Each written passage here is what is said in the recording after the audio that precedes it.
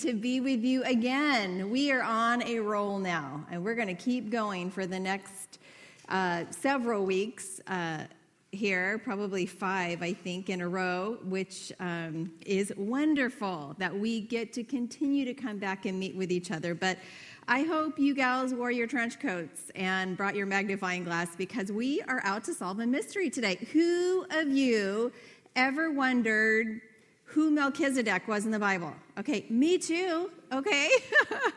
And we've read this, how many times we've heard this name. But yet for me, and I don't know for you, this time around, for me, probably because I'm teaching it to you, and I taught you last week that in the Word of God, we read it, write it, speak it, and live it. And you cannot speak it and live it until you receive it, and you got it, and you can repeat it, right? So I feel like, obviously, as a teacher, I got to know this. I have to know what I believe to be able to teach it to you. So I had what I call an aha or a light bulb moment this week. Did anybody else? Okay, I hope. Okay, well, maybe you'll have your light bulb moment when I'm done. Praise God. Hopefully you will. Because I never really quite understood this mysterious man. And so I thought, well, let's solve this mystery. Let's look at all of these amazing clues in the Word of God. There's only a few of them. But we'll take that and we will be able to decipher who this man is. Is it a real man? We're going to find out. So anyways, if you're like me, you like to put clues together. Who doesn't like a good mystery? Does anybody just love mysteries? Okay, I like that. I mean, Nancy Drew, and then, there's so many great little mystery shows out there, but which of us doesn't like to solve a mystery? My favorite board game when my kids were growing up was Clue. Anyone else? Clue. Okay. So it was, Colonel Mustard in the drawing room, whatever, the bill room, and I can't remember any of the rooms. Dining room, I'm sure that was one, with the candlestick or whatever. So we like to figure out who, is behind the mystery. Today, we will seek to solve this mystery, not of a bad guy, but of a good guy. And this mysterious man, Melchizedek. So let's turn to Hebrews chapter 7, and will you join me in prayer? Lord, we do love you and praise you and thank you that we do on occasion have those aha light bulb moments in the Word of God where we are just amazed and in awe and didn't know. And I love, Lord, that the Word of God is alive and powerful, and we can be walking with the Lord for 30, 40, 50 years, and still we have those aha moments in the Word of God. So thank you for that this week. And we do pray that if the light bulb have not gone on yet with some of these ladies, that it will by the time we're done, and that you will allow your word to speak. In Jesus' name, amen. Well, we first see this character, this man, Melchizedek, in Genesis 14, verses 17 through 24. And then we see him again in Psalm 110:4, and then in our scripture today, and that is it in the entire Bible. So not very many mentions of this mysterious man. That's why we really need to do some homework this week to figure out who this is, why he's mentioned, the purpose for him even being in the scriptures. And let me tell you, he has a huge purpose in the scriptures. So as we begin to figure out who this mysterious man really is, we must remember that the book of Hebrews has been the building block. From the very beginning, we've been building from chapter 1 on now to chapter 7, been building to get to the place where we are today. Does anybody remember what we're building upon? We started in the first week, and we said something, and every week we've been reiterating it. I'm going to give you a clue. It's the title of our Bible study. What is it? All right. Jesus is better. So this week, we are going to revisit. We left it for a couple weeks because the author really wanted to take some time to exhort the readers here because they were dull of hearing. But now he goes back to that which we started from, which is Jesus is better. Jesus is better than anyone or anything. We learn he's better than the angels. He's better than the law. And this week we're going to see that he is better than the Levitical priesthood. You see, the Jewish nation was accustomed to the priesthood of the tribe of Levi. This tribe was chosen by God to serve in the tabernacle. If you've been with us on Wednesday nights, this past Wednesday night, you know that we began studying through the tabernacle, how each piece of the furniture inside the tabernacle points to who? Jesus. Amazing. Absolutely amazing. If you haven't gathered yet, the whole Bible, from the Old Testament to the New Testament, points to Jesus Christ. And here again, in our scripture today, we're going to see that very thing. It's fascinating. But Aaron, the brother of Moses, was the first high priest appointed by God. And his descendants then would continue on to serve as priests as well. One of the requirements of the priesthood was that you must be from the tribe of Levi. In addition to that, no priest could be king and no king could be priest. As we seek to solve this mystery, we must look at 4 main clues for our evidence. If you're taking notes, we'll look at past history. Then, number 2, the position that this man held. 3, the prerequisites that he met. And 4th, the preeminence that he had. We will not only learn today who this mysterious man is, but we'll also learn that the priesthood of Jesus Christ is superior to that of Aaron because of the order of Melchizedek. And that is superior, we're going to learn, to the order of Levi. One thing that we do know about our great God, don't we, is that he is a God of order. He desires that our lives be in order and that he be the head. He desires that our marriages be in order and that he be the head, and that we submit to that order in our marriages, that our families be in order, and of course that the church also be in order, submitting to Christ as the head. Hebrews chapters 7 through 10 now will introduce us to the fact that Jesus is better than the Levitical priesthood, because Jesus' priesthood, like that of Melchizedek, is superior in that. Chapter 7 will tell us this week in order. Chapter 8 next week in covenant. Chapter 9, the following, in sanctuary, and finally in chapter 10 in sanctuary. So we're going to look at all of these different aspects, why Jesus' priesthood is better. Let's take a look. Beginning in verse 19 of chapter 6, though. Let's go back, because remember what I told you last week, that this was a letter. And when we read a letter, we read it in its entirety. We don't stop and cut it up. So we're going to start reading chapter 6, verse 19 first, one of these great scriptures that we should all have highlighted in our Bibles. It says, "This hope we have as an anchor of the soul, both sure and steadfast, which enters the presence behind the veil, where the forerunner has entered for us, even Jesus, having become high priest forever according to the order of Melchizedek." Continuing on in chapter 7, "For this Melchizedek, king of Salem, priest of the Most High God, who met Abraham returning from the slaughter of the kings and blessed him, to whom also Abraham gave a 10th part of all, first beginning being translated King of Righteousness, and then also Salem, meaning King of Peace, without father, without mother, without genealogy, having neither beginning of days nor end of life, but made like the Son of God, remains a priest continually." We first read of this man, Melchizedek, back in Hebrews 5, but due to the dullness of hearing on the part of the readers, as I said, the author of this letter pauses for 2 chapters. to begin to exhort in chapters 5 and 6 the readers because of their dullness of hearing. And last week we talked about how they were still babes and they should be teachers, but they were still back in learning the ABCs of Christianity.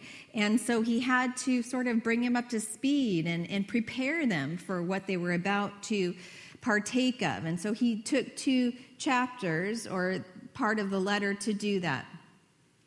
So Paul did give the readers of the letter, a strong exhortation, and he hoped that really it would awaken them for what he was about to share with them. So when studying through the Bible, there are times when we'll come across what is called biblical typology. And typology is a special kind of symbolism found in the scriptures. A symbol, of course, is something that represents something else. So within the Bible, we discover persons or things that are types of Christ, the typology of Christ. So here within our study today, we have yet another Old Testament type of Jesus Christ that is fulfilled in this New Testament name, Melchizedek. We must remember that the Jewish readers who had professed Jesus Christ as their Savior were, as we said last week and the week before, being tempted to abandon their faith because of the persecution that they were under. Therefore, the writer is seeking to convince them to break with their system that was full of rituals that they had, set, their forefathers had set for them centuries before, to break that system and to take this new system that he was about to share with them. So essentially, he's saying to them that the religious system that they had been partaking of for 1,400 years, full of rituals and rules, was now replaced with a better way. So he wants his readers to understand that Jesus is not only like the Levitical priests of the Old Testament, but he's different in order altogether. And because of that, he is better, which we've said from the beginning. He's a better high priest than any of them before in the old system. There is only one hope for sinners like us. We must have a faithful high priest who will, as we'll see today, and who is able to intercede for us and who currently intercedes for us and forever intercedes for us. And only Jesus Christ, the eternal, is superior to any other priest. We'll learn that today. He's the only one that's able to give us hope for eternal salvation. So as we learned last week, we can be secure in that very thing, that we have eternal hope, that we're secure in eternal salvation, that we are anchored to the Lord and on our way to heaven. So as we begin chapter 7, we will discover why this man, Melchizedek, serves as a type or a picture of Jesus Christ in the Old Testament. And the first clue that we have received, that we get here today, is, as I said, we will look at past history, past historical evidence to prove that Jesus is better, and that this man, Melchizedek, is a typology of Jesus Christ. So, to be able to do that, we do need to flip back to Genesis 14. So would you do that? Flip back to the beginning of your Bible in Genesis 14. It's only one verse, but we want to make sure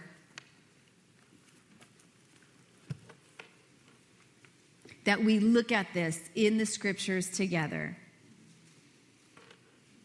Genesis 14 is the only historic mention of Melchizedek that we're given in the Old Testament. And by this time in the story, in the life of Abraham, Abraham had separated himself from his nephew Lot. Lot had decided to move toward the city of Sodom and Gomorrah, you remember, while Abraham went towards the city of Canaan. And during that time, a war broke out, and Lot and his family were taken captive. Abraham decided to rally 318 members of his household, and he set out to rescue Lot. The mission was successful, we're told in Scripture, and Abraham and his servants returned with Lot and his family, as well as the spoil from the victory.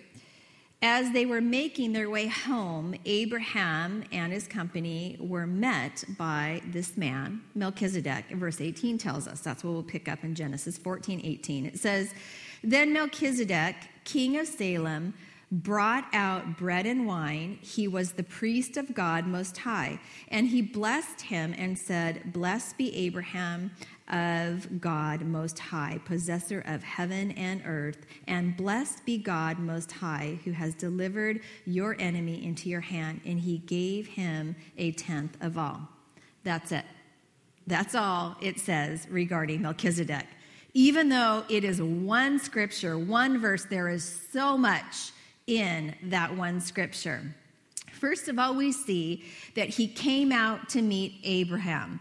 And then we're told that he brought bread and wine, which, by the way, were the same elements that Jesus would use to institute what? Communion.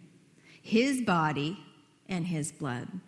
Next, he pronounced a blessing upon Abraham, in which Abraham responded by giving Melchizedek a tithe or a tenth of all of his spoils of victory. So, who was it that met you when you are on the road to destruction? Jesus. Who was it that brought you bread and wine, otherwise known as his body and his blood? Jesus. Who was it that opened your eyes and blessed your life? Jesus. And who was it, or is it, that we are forever indebted to, recognizing that everything that we have belongs to him? Jesus. Fascinating, isn't it? Right there in Genesis. We can relate to this even now. Jesus Christ. What a beautiful picture in the Old Testament of the person and work of Jesus Christ. I mean, how many times have we read this and just read right over it and not really looked at it with this perspective? Every once in a while, as I told you, I have those aha moments, and this was it right here. This was my light bulb moment this week. Like, whoa, never saw that in all of my times reading through the one-year Bible, reading through Genesis. In fact, I just read this scripture, like many of you, not too long ago, and didn't receive what I did this time through. Just another wonderful thing about the Word of God, that every time we go back to it is living and powerful and alive, and we get something different each time we read the Word of God. No matter how many times we read the same scripture, it is living and powerful. So, that is the last we hear of this man right here, Melchizedek, until 1,000 years later, when we read of him he's spoken of in Psalm 110, verse 4, which says, "The Lord has sworn and will not relent. You are a priest forever according to the order of Melchizedek." Hey, that rhymes. The Lord has sworn and will not relent. You are a priest forever according to the order of Melchizedek. Of course, it was a song. But that was written. This is a prophecy to the writer of Hebrews, which points to the fulfillment of the life of Jesus Christ there in the Old Testament. So based on this past historical evidence, we can conclude that Melchizedek is a type of Jesus Christ in the Old Testament. So now we move on to our second clue, which is based upon the position that this man held. So verse 1 and 2 of chapter 7 says, we're back in Hebrews, "For this Melchizedek, king of Salem, priest of Most High God, who met Abraham returning from slaughter of the kings and blessed him, to whom also Abraham gave a tenth part of all, for being translated king of righteousness, and then also of Salem, meaning king of peace." So first we see that the position that this man, Melchizedek, held reveals that he was a type of Christ in the Old Testament, for we read that he served as both king and priest. But I thought you said that that wasn't possible. It was not possible after the law was given. Now, you have to remember when this took place. This was before the law was given. So Melchizedek served a dual role of king and priest. But according to the Old Testament, the throne of the kingdom and the altar of the priest were separated from one another.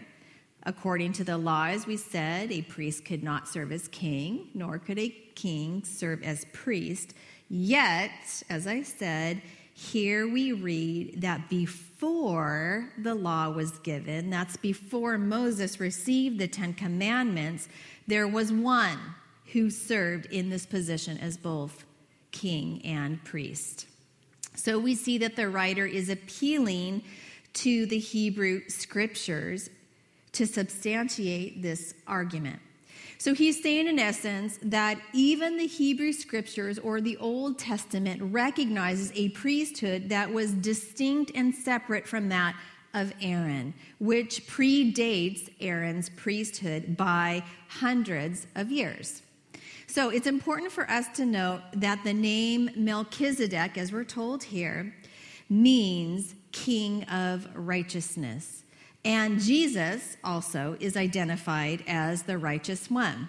1 John 2:1 tells us, "And if anyone sins, we have an advocate, the Father, Jesus Christ, the what?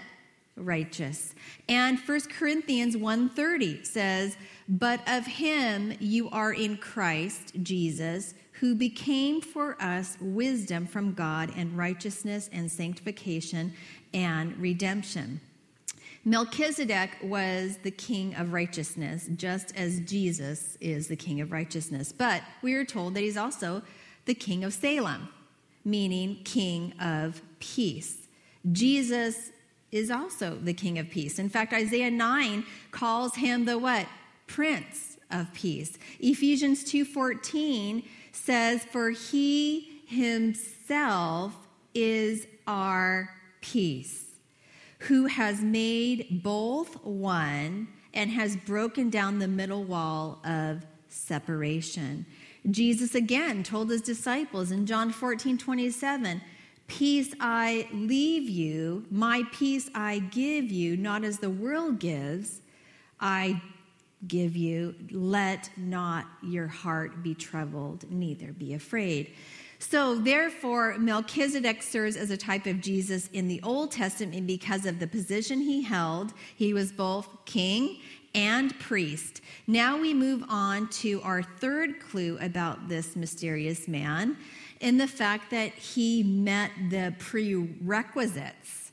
Hebrews 7:3 tells us that Melchizedek was without father, without mother, without genealogy, having neither beginning of days nor end of life, but made like the Son of God, remains a priest continually. Notice that it says Melchizedek was without father and without mother. Now, obviously, Melchizedek was a real person, a real man. He had a father and mother, but the Old Testament does not give us record of his genealogy, meaning that he was a priest independent of his father or a successor. In other words, his priesthood was not dependent upon genealogy. Unlike the priesthood of Aaron, those were completely dependent upon their genealogy. They had to be part of the family of Levi to be a priest. The point is that Jesus, being our high priest, was not based upon the genealogical line either, but upon his calling and his position, as we see in this type of Christ, Melchizedek. So we see also that Melchizedek had no beginning or ending, because there was no record of Melchizedek in the Bible or in his genealogy. There was no beginning and no ending. In a typology sense, his ministry is unending. It is continuing. This also serves as a picture or a type of Jesus Christ. Unlike the Levitical priesthood, though, who had a start date and an end date, they didn't serve as priests forever.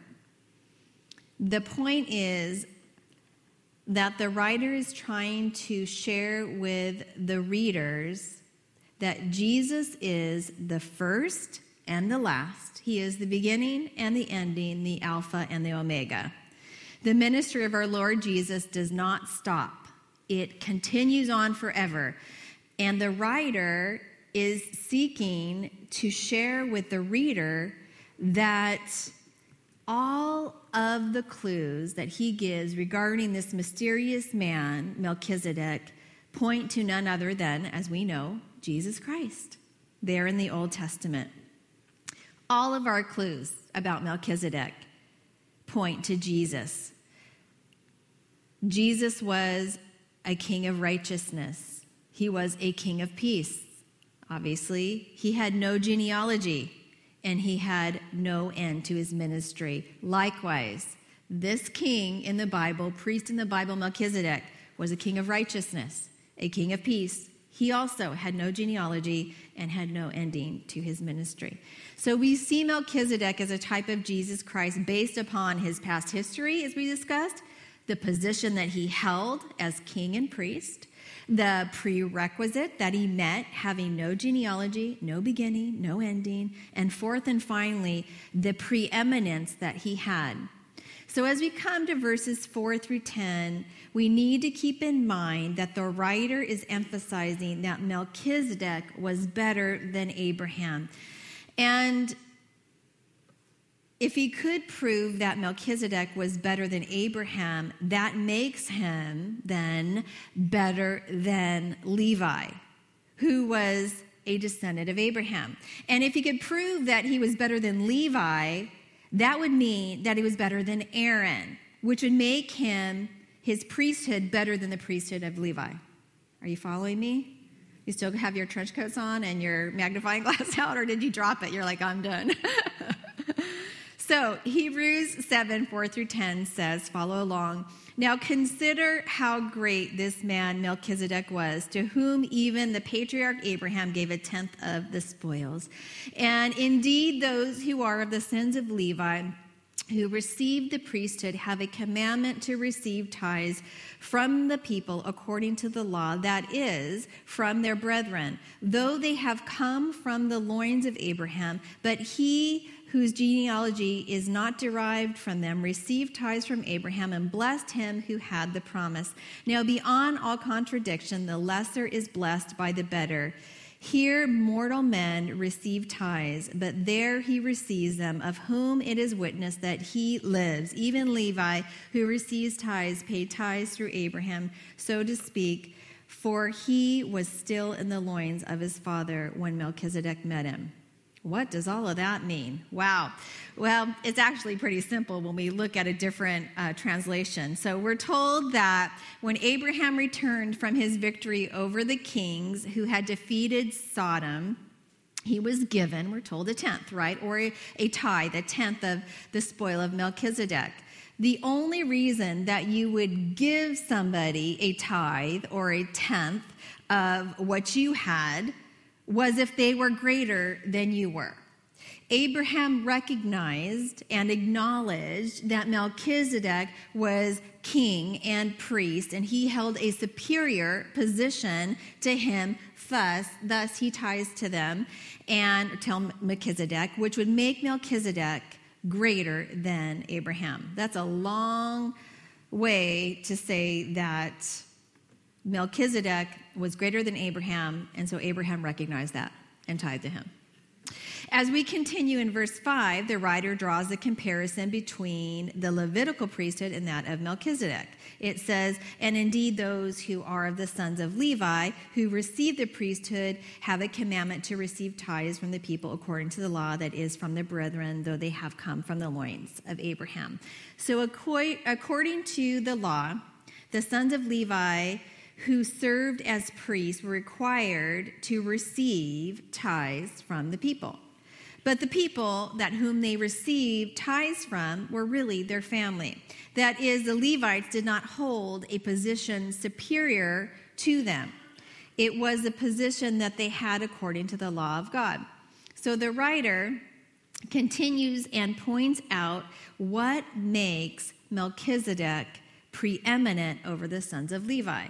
So he says in verse 6, but that he, speaking of Melchizedek, whose genealogy is not derived from them, that is, he did not come from Abraham or the tribes of Israel like Levi and the others, he received tithes from Abraham and blessed him. Okay, so Melchizedek was honored by Abraham, which means, as we said, that he was greater than Abraham. And Melchizedek then, in return, blessed Abraham. Verse 7 says, now beyond all contradiction, the lesser, who would be Abraham, is blessed by the better or the greater, who would be Melchizedek.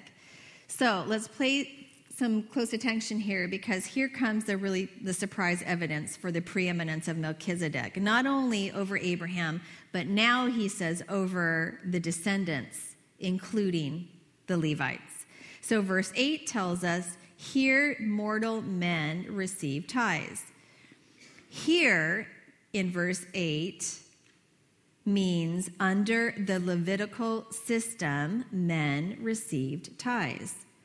But there, now he is looking back to Genesis 14, there Melchizedek, back in Genesis 14, received them, of whom it is witnessed that he lives.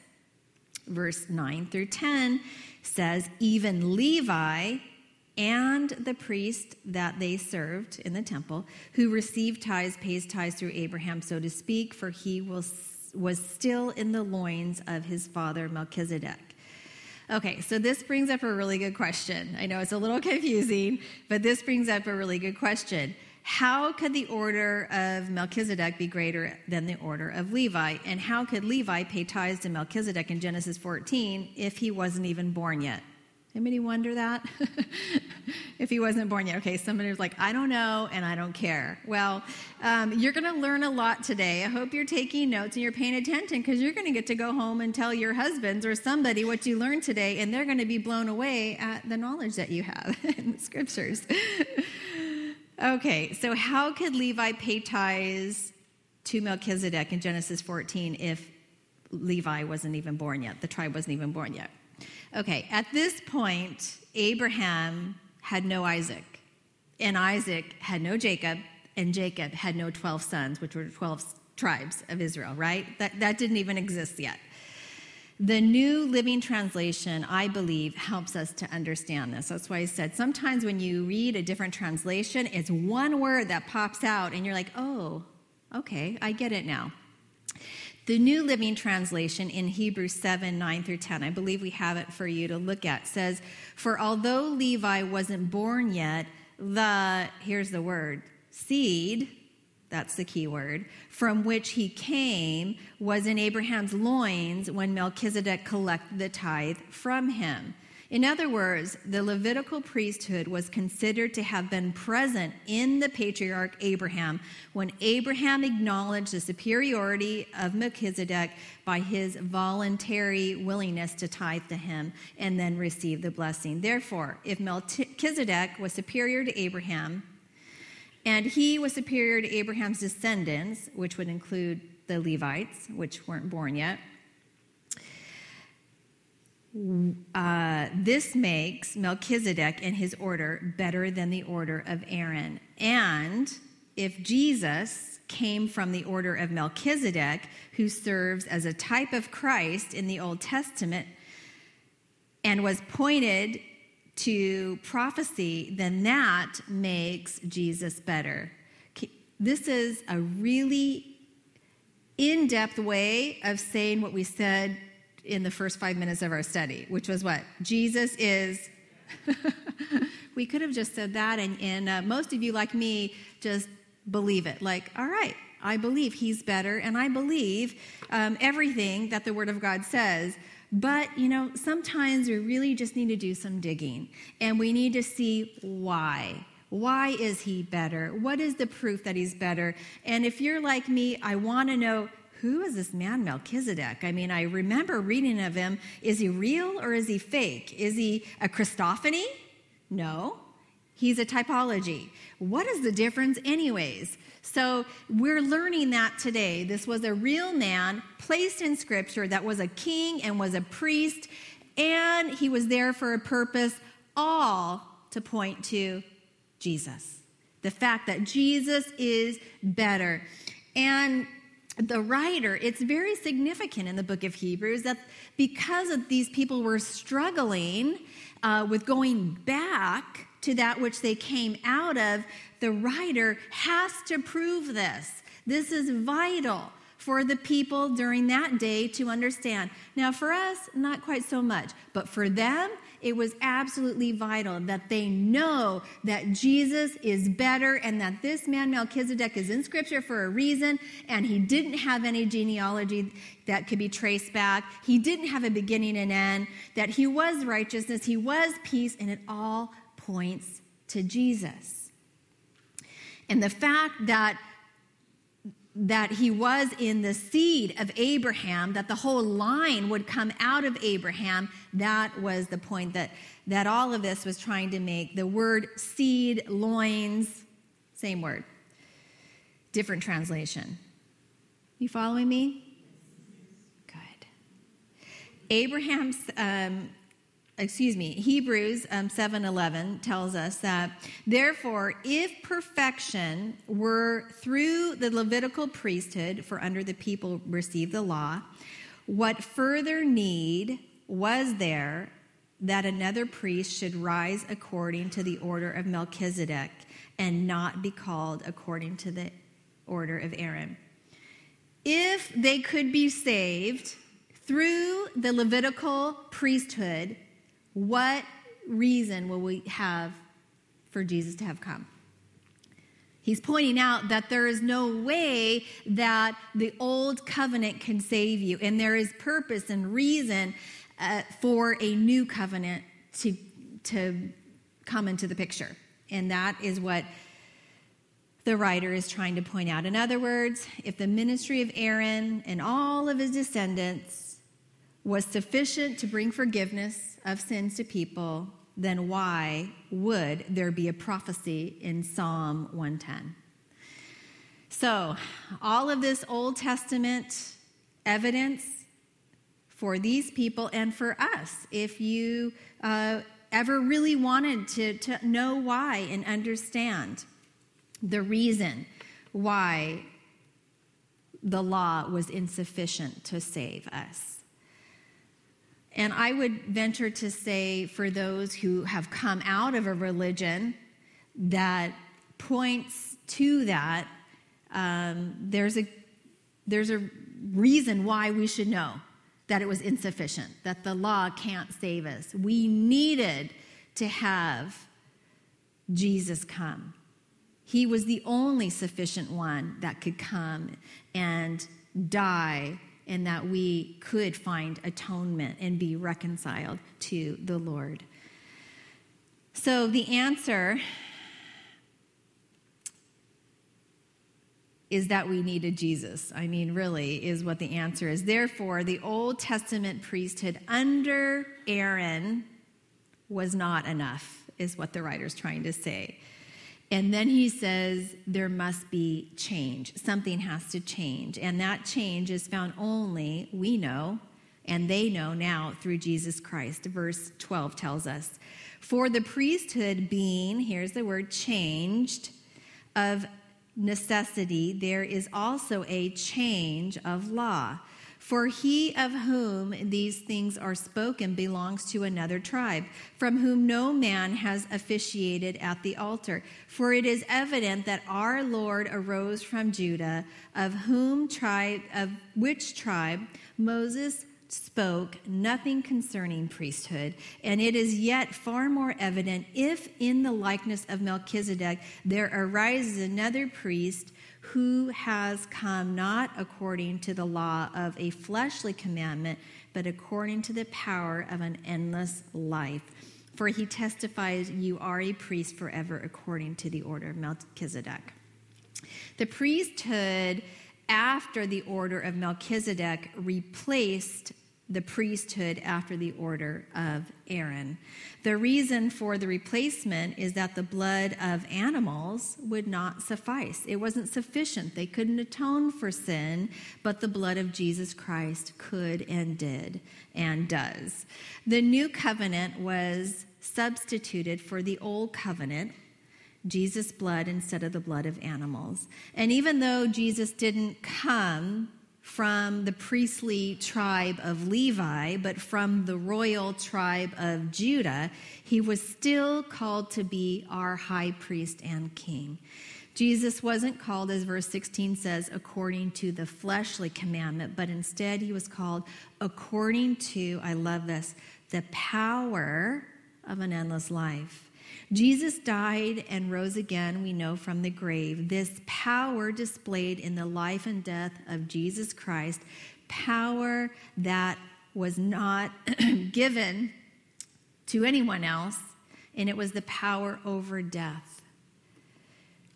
This gives Jesus the right to continue on as high priest where all others died.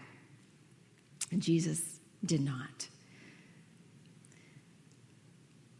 It's because of this, ladies, this overwhelming evidence that the writer then finishes this chapter with highlighting the greatness of Jesus as our high priest.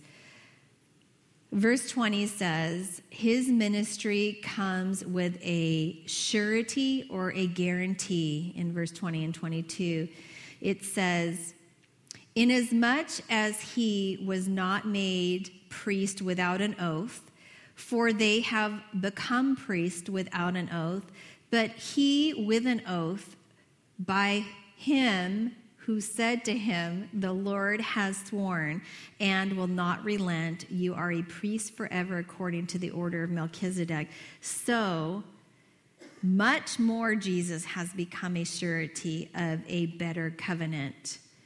A surety is different than a warranty, right?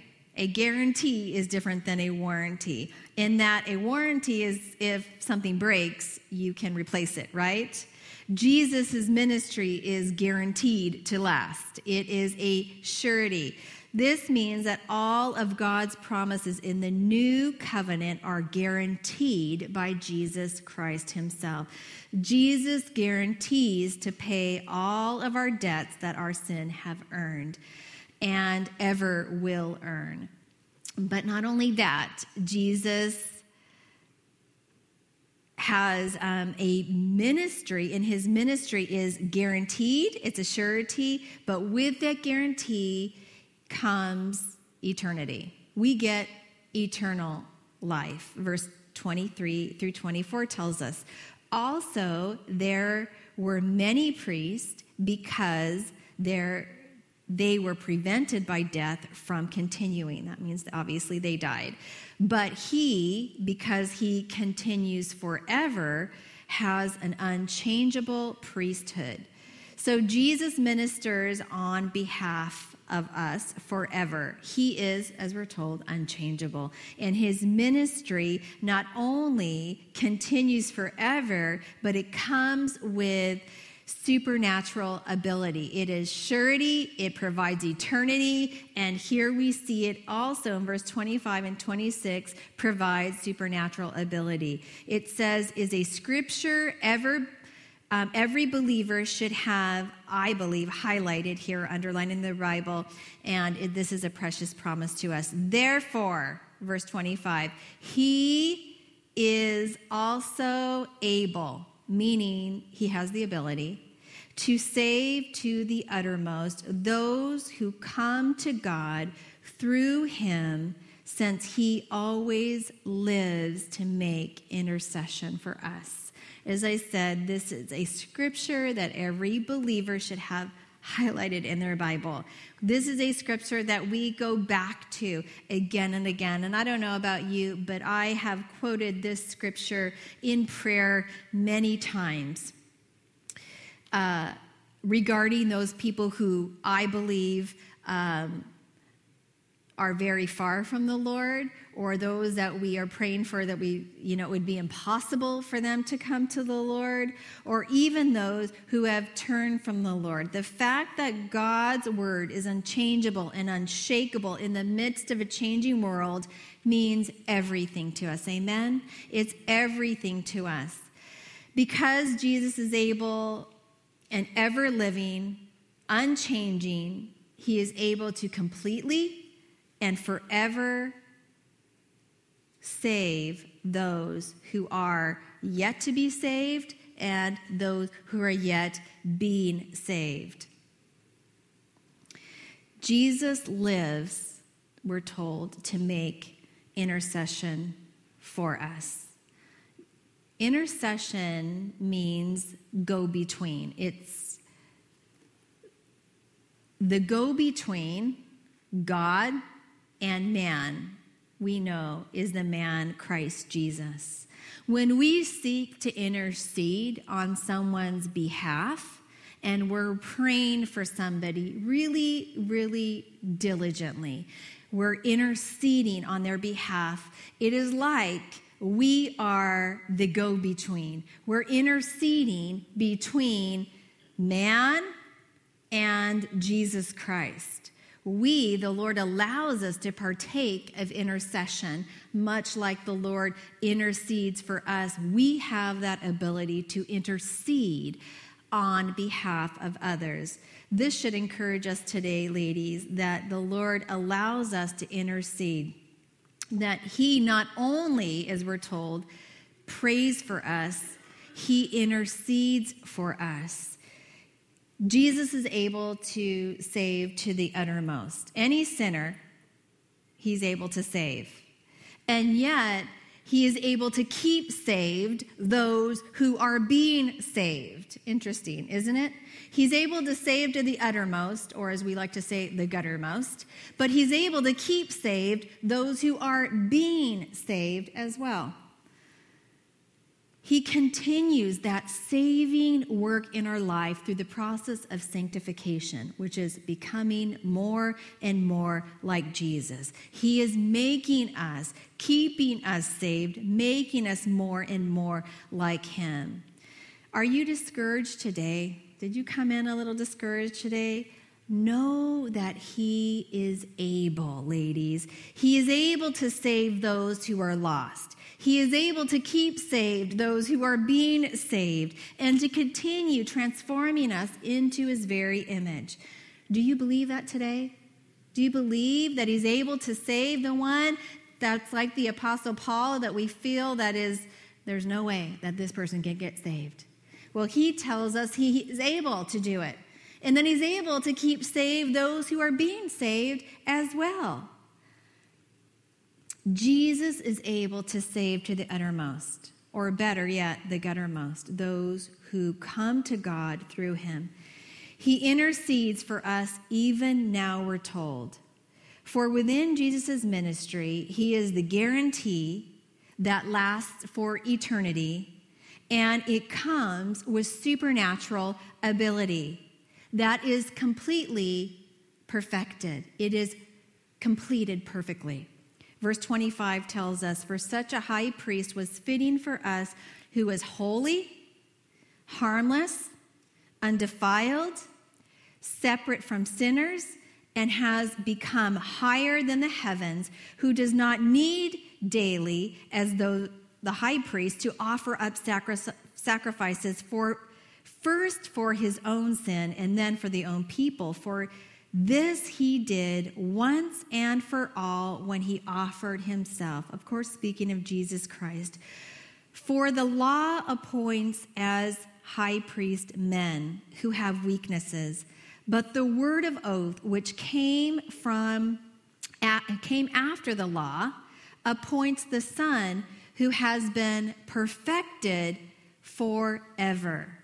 No matter how devoted and obedient the priests of Aaron in that Levitical line were, they couldn't always meet the needs of the people. They were still men that were imperfect. But Jesus perfectly meets all of our needs. He became one of us. He was perfect, and he was sinless, and he was blameless. He is able to exercise a perfect ministry for his people, unlike the high priest. No Jewish priest could claim this distinction.